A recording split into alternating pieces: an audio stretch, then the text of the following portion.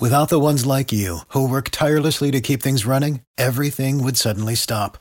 Hospitals, factories, schools, and power plants, they all depend on you. No matter the weather, emergency, or time of day, you're the ones who get it done. At Grainger, we're here for you with professional-grade industrial supplies.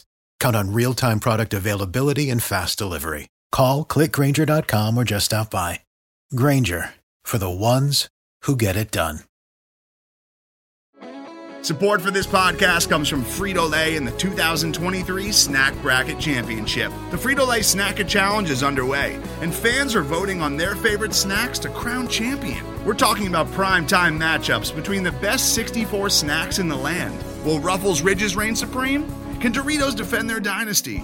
Or will Smart Food use their smarts for a surprise upset? Only you can decide. Get in on all the action for a chance to win up to $1,000 or a year's worth of snacks. Let your snacks be heard. Just go to fritolaysnacket.sbnation.com to vote and enter for a chance to win. No purchase necessary. Sweepstakes ends April 3rd, 2023. Void where prohibited. Year's worth of snacks awarded in the form of 52 coupons, each good for one bag of chips. See official rules at fritolaysnacket.sbnation.com.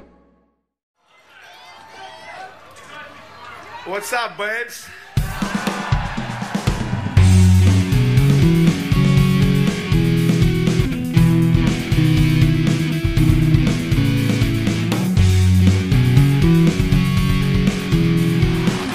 Check away, now the counter. Here come the Caps. Kuznetsov gets loose. Evgeny coming down the middle, a shot, and it comes in over. He scores! He scores!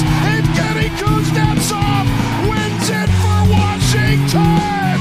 It's on to the third round! The Demons have been exercised!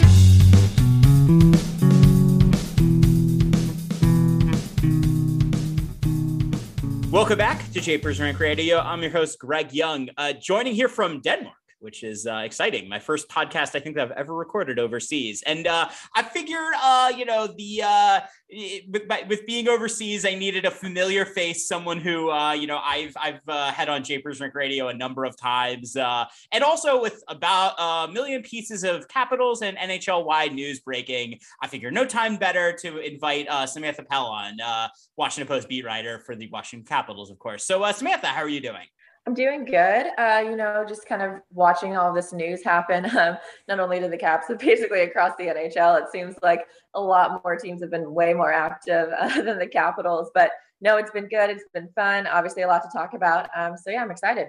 Let's do it. All right. Well, I figure we would start in reverse chronological order from when I've been gone. But that does us a disservice because we have to talk about Alex Ovechkin before we talk about a Vitek Vanacek trade, right? So let's dive right into the Ovechkin contract because I think it's interesting on a number of levels. But I think let's kind of start with the broader question here. Like, where was this contract kind of with your expectations for what the contract was going to look like, and kind of what do you think the broader picture of the contract is? Yeah, I think the biggest thing for me is obviously the AAV with 9.5. I think a lot of people thought that maybe he would be taking a team-friendly deal, but maybe I think everyone thought that was a $10 million team-friendly deal, not a 9.5, not a little bit lower than what he was making. So, this is a great deal, I think, for the Capitals. I mean, when you think about the 13-year, $124 million, that was probably one of the best aging contracts in the NHL at the time, just in terms of longevity and what Alex is really worth. And now, especially with the team so tied to the cap, I guess it did make sense for him to take a little bit of a hit. But I still thought 10 million was what everyone was looking at. I think especially the 5 years probably knocked that down to a 9.5, made sense all around for both parties. I'm going to be really intrigued to see why 5 years was sort of the number for both. But those are the biggest things that stood out for me.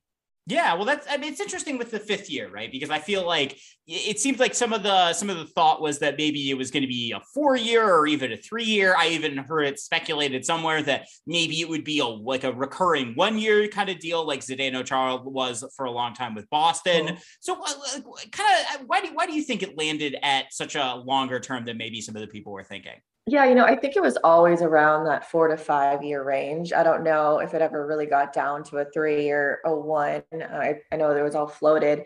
But I think, when you look at the franchise, you look at, my first thought was Nicholas Backstrom and how long his contract runs. That's another 4 years. So 4 years is very obvious to a lot of people. John Carlson's runs another 5 years. That's another big piece of the puzzle for the Caps. So I'd be interested to know if this was more kind of team-oriented kind of window. I know we use that word a lot, but do they think the window is 5 years? Nick could sign for another year. They all go out happy. Who knows? But also, Gretzky's record. Now, if Alex does score 40 plus goals the next couple of years, maybe he starts to slow down as he gets older, as everyone does. It's kind of maybe more realistic to hit this in 5 seasons. That's what it seems like, at least from the outside looking in on all of this. So yeah, I think overall it makes sense. It's a long contract. He's going to be, 40 when that contract hits in his last year. So it'll be really interesting to see, how it all progresses. Yeah, and I think it's safe to say he's almost certainly going to be a Capital for life. But I guess I'm kind of curious, it seemed like the reporting, at least, was basically that this was always kind of a done deal and that they were waiting for the expansion draft so they could protect one more player. Do you think that this was a done deal, or do you think that they were legitimately working up until Wednesday when they announced the deal? Yeah, I think the basic structure was in place this whole entire time. I think both parties, again, I know people probably get so tired of us saying this, they both wanted the same thing. They both wanted Alex back. They knew this was going to happen, Capital for life. I do think the years is what probably was the biggest thing that was going back and forth. I'm not sure it was signed, sealed, delivered, 3 months ago with the exact year and number. I just think they probably ended the season with a general understanding of what they wanted to do. And they'll go back to it once, they have the expansion draft, once they figure out, okay, Seattle took Vanacek. Obviously we're going to talk about that later, but Seattle took Vanacek. It's not a big cap hit. Now we have to think about the ramifications for Ovechkin. What do they do on the blue line? They traded Dylan to make more cap space. So I think that was probably explained to Alex more or less of, let's see where we land at. Let's talk again. But I do think it was pretty much signed, sealed, delivered, just a couple holdups here and there. Sure. That makes sense. And I don't know, I guess kind of hindsight on this a little bit, obviously Alex Ovechkin, Washington Capitals is synonymous, but it did take until the very, last day that it could for this extension to happen before Ovechkin was going to hit the open market. So kind of what do you think? Do you think this was hanging over the team at all? And some of the players might be relieved that this is over, or do you think that everyone kind of just assumed that Alex Ovechkin was going to be a Capital and this maybe wasn't that big of a deal in the regular season?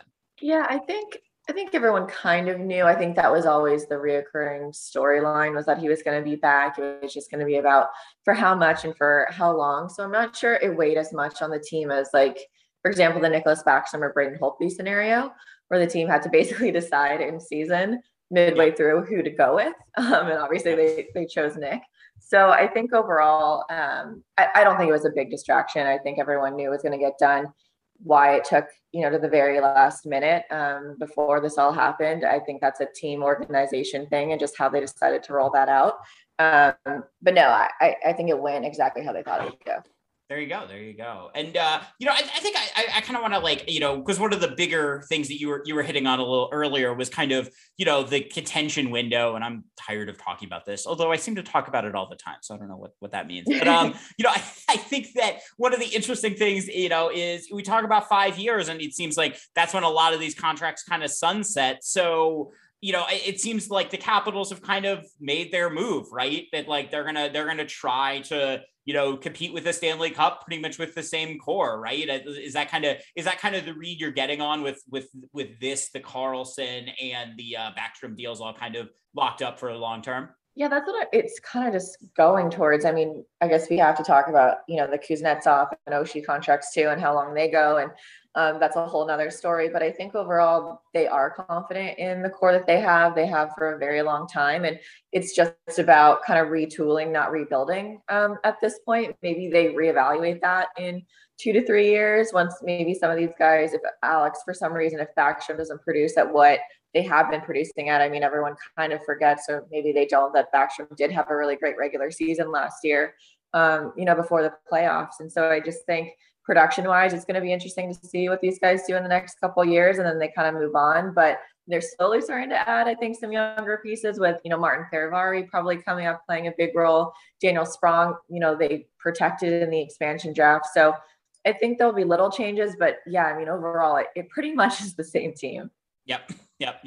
So the other kind of piece that's been breaking, or kind of been the little bit of a saga, although I don't think there was a ton of drama around this really, was what I'm going to call the Vitek Vanacek Chronicles, which is of course he gets taken by Seattle, and as a Capitals fan, I think that some of us were, I think there was a bit of an interesting divide in people saying, oh well, this was like the guy who was third on the depth chart going into the year, this isn't that big of a deal, versus people saying, look, this is a guy who won, a lot of games with the Capitals, who was a rock in goal when they really needed him to. So, they lose him, and then they almost immediately get him back. I think the Seattle Kraken had a nice little joke there, commemorating Vitek Vanacek's time in Seattle with, a picture of him as a Washington Capital, but with a Seattle Kraken S over it. So I don't know, kind of break down what you think happened here with Vitek, and kind of what do you think the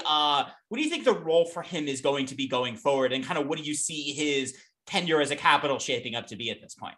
Yeah, I think it's super interesting with Vitek Vanacek, because I think, right now the Capitals, when they lost Vitek in the expansion draft, the big headline was, okay, the Caps need a number 2 goalie. They need a backup. Basically, everyone kind of put all their eggs in one basket with Ilya Samsonov and kind of what he can do. And it seems like that's what the organization wanted.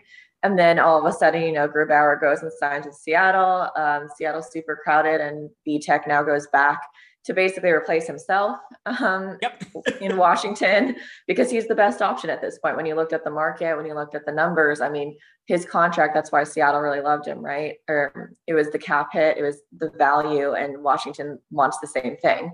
They need the same thing, honestly, if they want to go out and make any more moves. And at this point, so I think overall, he should be the backup heading into the season. I think, I was talking to some other reporters about it, and it's almost kind of like he's going to be maybe in the same spot as he was last year. I mean, is he really going to be a number 2? Is Henrik Lundqvist really going to be, maybe not, or is ready to play medically? I mean, we don't know.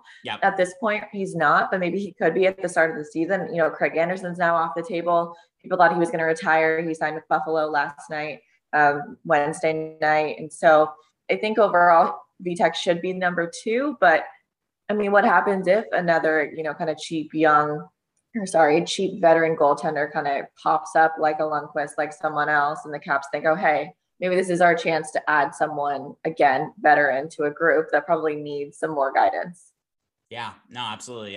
It's kind of an interesting thing. And one part of the Vitek Vanacek Chronicles is Brendan Dillon, who is now not a Washington Capital, who was traded to the Winnipeg Jets for 2 second-round picks, one of which the Capitals then immediately used to get Vitek Vanacek back as a Capital. So I guess what do we think about Brendan Dillon, and why? I think that you really could have said, oh, like, the Capitals maybe had to pick between two of the 3 defensemen, that being, Jensen, Dillon, and Schultz. And it seems like Dillon kind of was the one that got the short end of the straw. So do you think this was a matter of the Capitals really not liking Dillon? Do you think that was them just kind of saying we needed this space to sign Ovechkin? Kind of what do you think the impetus was behind the idea of trading Dillon for picks?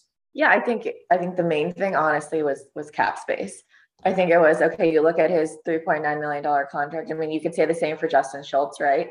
I think maybe the team probably, when you look at Laviolette's system, everything that Laviolette has said last season was he's very offensive minded on defense, and Justin Schultz is the perfect mold for that. When Schultz, was healthy and wasn't injured, he was very good for the Caps. He worked on the power play. He really helps, I think, overall in zone time. And, Dillon obviously is good in his own right at certain times. I think, he's physical, he's big, he worked on certain pairings well. But I think overall, as the season went on, I think it was probably more clear that I think the Capitals needed to lose one of the 2 of them both in terms of cap space and, maybe Dylan's play there at the end. So I do think the main thing was cap space, but I think when you just start to compare players and what the Capitals, what's best for their system, I think a player like Schultz is probably easier for them at this point. Maybe they see that he has more upside when healthy. And, same with Jensen. I mean, his cap hits 2.5. He was very good last season with Chara. I think that's now the bigger question is who do you pair with Jensen? If it is Faravari, is that pairing going to work on a third pairing? Does Jensen need a veteran? Is Jensen now a veteran? I think that dynamic is going to be super interesting. Yeah, well, I kind of want to talk about the blue line a little bit because it's definitely shuffled a little bit, right? Because I think going into last year, you would have said, all right, the Caps' number one pair is probably going to be John Carlson and Brendan Dillon. And now, they kind of shuffled that around. Right. They experimented with Orlov and Carlson. That seemed to not really work at the start of the year, and then they came back to it late. And I'm kind of wondering, how do we think these pairs are going to shake out? Because I think that, where Schultz fits in and where I think Nick Jensen fits in, who I agree with you was spectacular, or was maybe not spectacular. That's probably a bit of a stretch, but was, I think, very good during large stretches of last year. Kind of he was very good. Where do we think this all kind of shakes out? I mean, that's kind of the crazy thing. I do think it has to be a Faravari. I mean, from the bottom up, I think it's Faravari and Jensen are your third pairing to start, at least. I think we've kind of seen over the past couple of years with Jensen that maybe he's better suited for a third pairing role, or if it is in a top four, it has to be with a very strong left side defenseman. And is that Michael Kempny? Is that Orlov? I think, Peter Laviolette liked the Orlov-Carlson pairing. I know a lot of people were skeptical about it, probably still are very skeptical about Orlov-Carlson. But I think as of now, when you just look at it, it probably has to be a Orlov-Carlson. You have to get TVR in there, right? Yeah. So yeah, that's the other thing. I was going to ask about this later, but I guess now is as good a time as any with us talking about it.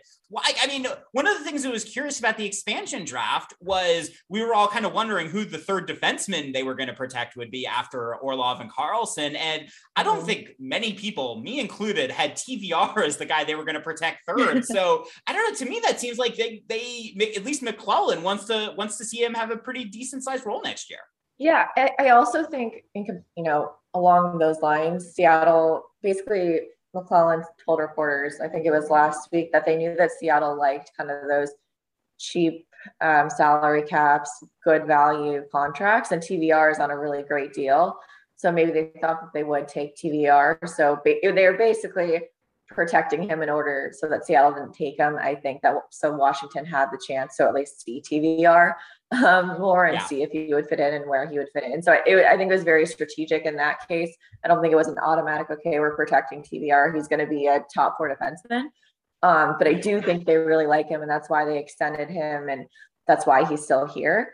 I think where it gets a little dicey is, Michael Kempny, what's his health status? Is he really full go? Does he get, first dibs over a guy like TVR? Same with Faravari. Does Faravari get a shot before TVR does? So they're still kind of crowded, which is weird. Thinking that Chara left, Dylan left. It seems like we talked about this all last season, that they had a crowded blue line, and they have a crowded blue line again, and they didn't add anyone really. So I think it'll be super interesting, but really Orlov Carlson is probably the safest bet, unless Kempny they feel like is, ready, good to go, 100%, both, physically and mentally. Yeah, no, absolutely. Absolutely. And I'm going to be curious. And I think training camp this year is going to be interesting because I think Faravari is someone that clearly, I think it seems like you and, Tarek and some of the other people around the Capitals have kind of said the Caps really, I think, see him kind of slotting into the lineup next year. So that'll kind of be interesting. I think the last thing we're going to talk about before we take a break and maybe speculate a little more as to the future Capitals plans is someone we hinted about earlier, someone who is still a Washington Capital, although it seems like, I saw Greg Wyshynski say that he was almost 100% sure Kuznetsov was going to get traded. That hasn't totally fit with what I've heard and what kind of McClellan has said, but I'm kind of curious. I guess maybe let's start with this. why is Evgeny Kuznetsov still a Capital, and do you think he will still be a Capital by the time the training camp starts? Yeah, two very different good questions. Yeah. I think why Kuznetsov is still a Capital is honestly the trade value. I'm not sure that the return is there at this current time / will ever be there. I think my thought process, just purely my opinion, is I'm not sure, even if they did lose Kuznetsov, I'm not sure anyone they would get back would automatically be able to fill his role in any capacity. I think the Capitals are kind of stuck internally. I'm not sure if they have a guy to fill his role. I mean, the first guy you think of is Connor McMichael. But do you want to Backstrom, Eller, McMichael, Dowd? Those are your four centers down the line. Or do you want to take another shot with Kuznetsov and you still have a Backstrom, Kuznetsov, Eller, Dowd? Try it for one more year, half a year. I don't know. Maybe he could be gone at the trade deadline. But I think McClellan left room for him being, you know what, like he was very open and honest at the end of the last season of, I don't know if I don't have the confidence to know if Kuznetsov is going to be, good 100% next season. He's like, I can't tell you that, right? He's like, I have no clue. He's been inconsistent for me the last few seasons. That's what I do know. But what he also said was, look, he had COVID twice last season, kind of a weird year. We're just going to kind of see where it lands. So I think basically, GMs have to say that about their players, right? Yeah. He's a great player. He's good. We don't know where we want to put him, but I think overall it's probably the trade value. It's the market. You see all these other guys and what their contracts are going for, and you think, okay, what can they realistically get? And I'm not sure if the return is there. No, that makes sense. And the other kind of interesting name floating out there that I've almost tied to Kuznetsov in my brain a little bit as someone who I'm curious to see how the trade market develops is Vladimir Tarasenko. And he, of course, is still a St. Louis Blue as of this recording, although it seems like there might be a move somewhat soon on him, although I'm not totally sure. With that, we're going to, though, take a quick break. And then on the other side, I'm going to ask Samantha Pell to blindly speculate on what the Capitals are going to do. And she's going to give me a way better answer than any kind of dumb blind speculation I would give. So stay tuned. Welcome back to Japers Rink Radio. Still here with Samantha Pell. And Samantha, one of the kind of bigger things about the Capitals free agency so far has been that they haven't added anyone, and really they've only subtracted with Brendan Tillman. So what do we kind of think about what they're going to be doing going forward? And what do you think? Do you see any big news on the horizon, or do you think? I mean, it's like we kind of talked about earlier. The Capitals have kind of announced their intention with the core. So, kind of do you see a big move on the horizon, or do you think this is kind of where we think the Caps are at this point? Yeah, I think this is kind of where the Caps are at this point. I think it would surprise me if they did go get like a flashy free agent signing like we've seen some of these teams do. But I do think maybe they add someone. Just depth-wise, I could see maybe a depth forward being added, but you also think that lineup is pretty much the same with, Daniel Sprong and Connor Sheary and how those guys kind of fit in. They're kind of in the same spots as they were before. You didn't lose anyone. So I think if it is going to be anyone added, it'll just be maybe a couple kind of fringe guys that maybe could help contribute. But I think what they have internally as well kind of works from the guys in Hershey, and maybe they want to give those guys a shot before, going out and trying to sign anyone else. I think the goalie market is interesting, even though they did get Vanacek. Are they going to be looking still for someone else? Who knows? I mean, that's basically what Seattle did. So I think overall this team is kind of it. Yeah. As much as that sounds very sure, and I'm sure, something's going to happen now in 5 minutes that's going to blow everything up. But yeah. I think this is it, just looking at cap space and the team and everything that, management has set up to this point. No, absolutely. I will say, I do wonder almost though, if Kuznetsov is traded, then could you, I mean, is that maybe when we say, okay, like maybe they have the room to pull off, I know from Luke from our site has kind of joked that he would love Jack Eichel to be a Washington Capital, but it almost seems like Kuznetsov moving would almost be the prerequisite to any kind of crazy big thing happening, no? Yeah, I think if the Capitals were to, again, like blow it up, kind of make a huge scene, I think that would be Kuznetsov moving first in the return for that, or wherever he goes. But I don't think, they can really move anyone else that's going to kind of move the needle in my eyes. I think maybe if they did want to move a defenseman, if, they did want to move Schultz still, or they did want to move Jensen, then maybe that's something that they would look at. I think that would signal that they're very confident in a guy like Michael Kempny and TVR and Faravari, and think that they're good to go and they don't really need sort of these backups behind them. But at this point, it seems like the Dylan trade was kind of the big one to get picks, and then the Vanacek thing to come back. Ovi's good. So it seems like to me, this is still where we're at. No, absolutely. That makes sense. And, one of the other big pieces of things on news that it seems like they kind of really have to do, really, I would argue probably the last big one is Samsonov and his restricted free agency. The Capitals are going to have to, you would think, come to some kind of deal or trade him away, or I guess the team could offer sheet him, although that seems really unlikely. So kind of what do you think the status of the Samsonov RFA negotiations are? Yeah, I know that McClellan has talked to Samsonov's representatives. They talked before free agency, had initial conversations. They feel like, probably a bridge deal is the way to go here, just in terms of, I would say, even less salary cap and more performance-based based on the bridge deal. I think both sides kind of realize the inconsistencies that he's had last season, and even, obviously dating back to the off-ice injury situation in the postseason. He still has a long way to go. So I think at this point, a bridge deal makes the most sense for both sides, and they both understand that. So they're just kind of working towards it. It seems like there's really no big issues there. Samsonov does have arbitration rights. So we'll see where that goes. But at least right now in the present, everything seems to be working out. And yeah, I would expect that to be coming.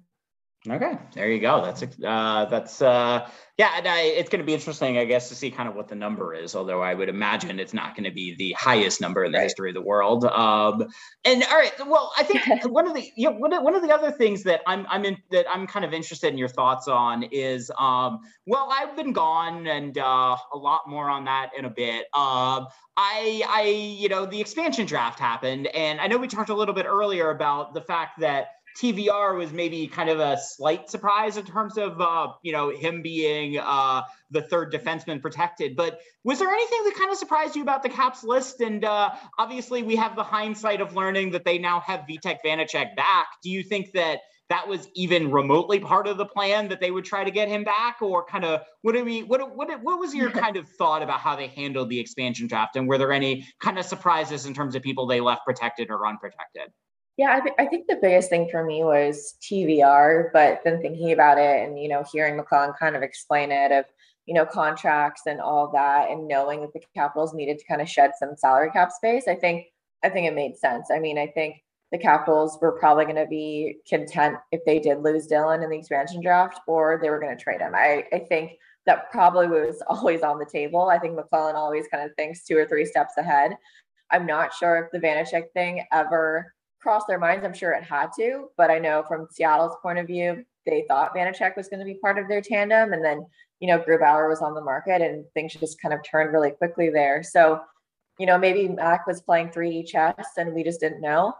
But I don't think many people had Seattle getting Grubauer, though, including Seattle, by the way. So right, I was like, I think Seattle was a little surprised that this all happened, and Washington just kind of jumped on it and was like, "Hey, the best person to replace Vitek Vanacek is Vitek Vanacek." So I think it all worked out in the end. I think for Seattle, I'm not sure what they're doing. I think a lot of people were probably a little confused with all of that, but maybe some people thought, at least from the Caps perspective, they could have protected Sherry instead of Sprong, but I think maybe Sprong would have been a really valuable asset to someone like Seattle, a young guy, probably, always plays well in a top 6 role, and maybe he doesn't get that here in Washington next season. So who knows what his production levels are going to be.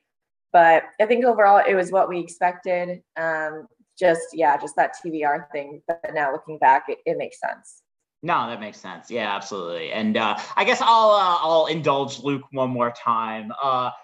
One of the things I'm kind of interested in next year is, obviously the Capitals are unless something crazy happens, which of course, as soon as we stop recording, something crazy will happen, because that's the name of the business. But, I think that For me, it's, I'm kind of curious what Daniel Sprong's role is going to be next year. So let's kind of maybe conclude here by doing a little bit of forecasting for next year. What do you think of, let's start with Sprong and then I'll kind of ask a general question to conclude. So what do you think is Sprong's role is going to be next year? I mean, it was interesting to me that they protected him and over Sherry, even though it seemed to me like Laviolette maybe trusted Sherry a little bit more. So I'm kind of curious, like, what are your thoughts on Sprong and kind of where do you see him slotting next year? Yeah, I think for me, the biggest thing that I took away from Sprong last year and Laviolette and how Laviolette talked towards the end of the year, Laviolette would always say, I think I always want to put a player in the best position for him to succeed. And it seemed like that was always the hint that he thought that Sprong was best in a top 6 role among the forwards, and he just didn't fit in the bottom 6 because Sprong is such a goal scorer. He's more offensive minded. Honestly, like he said that he needs to work more on his 200-foot game. I think we saw that, Laviolette probably didn't put a line with Sprong on it, a lot in the defensive zone to start.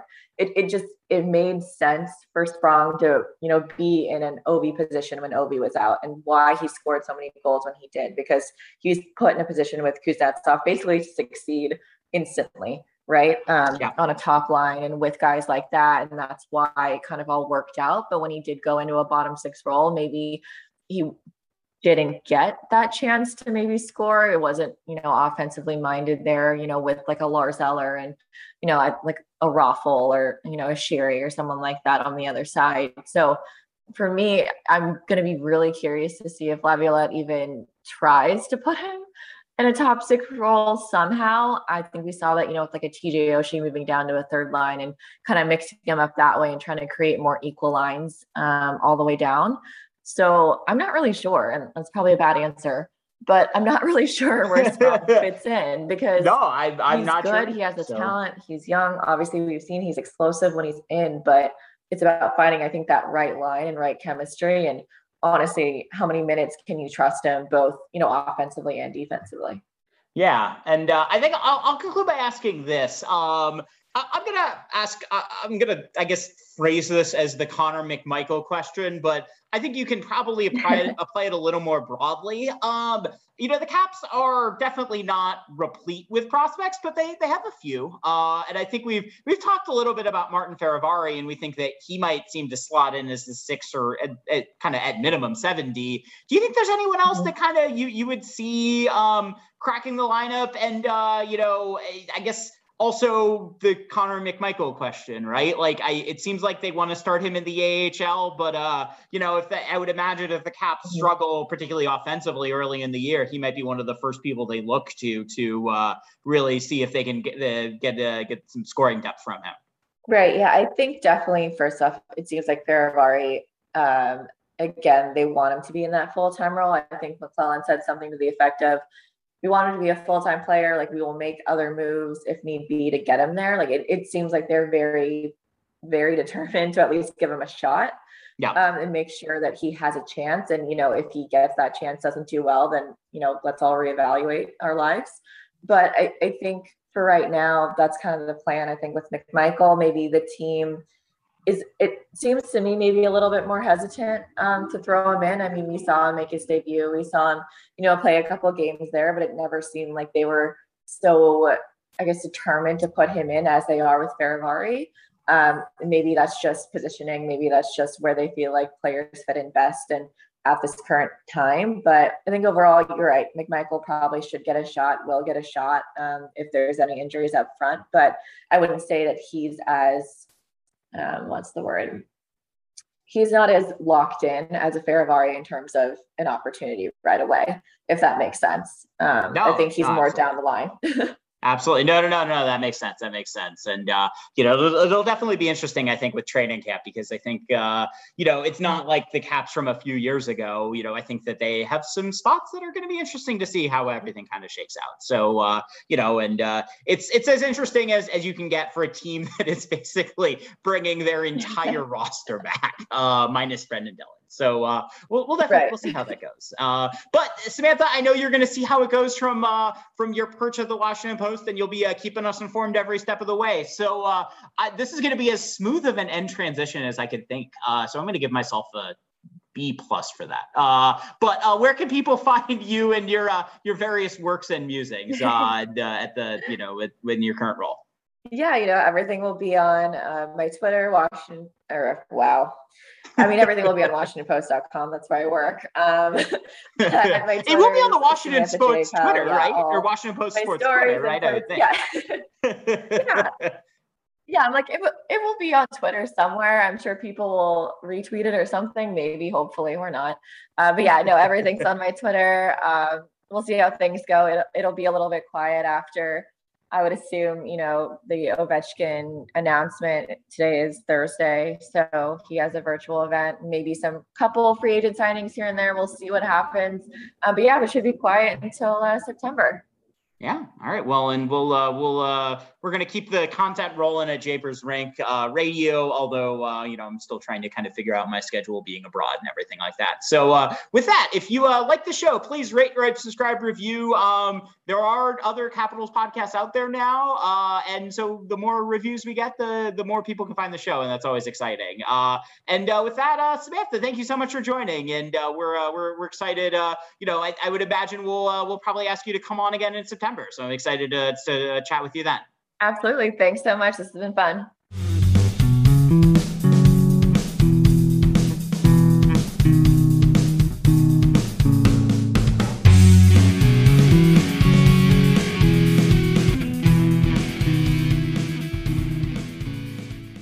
Get ahead of postage rate increases this year with Stamps.com. It's like your own personal post office. Sign up with promo code PROGRAM for a 4-week trial plus free postage and a free digital scale. No long-term commitments or contracts. That's Stamps.com, code PROGRAM.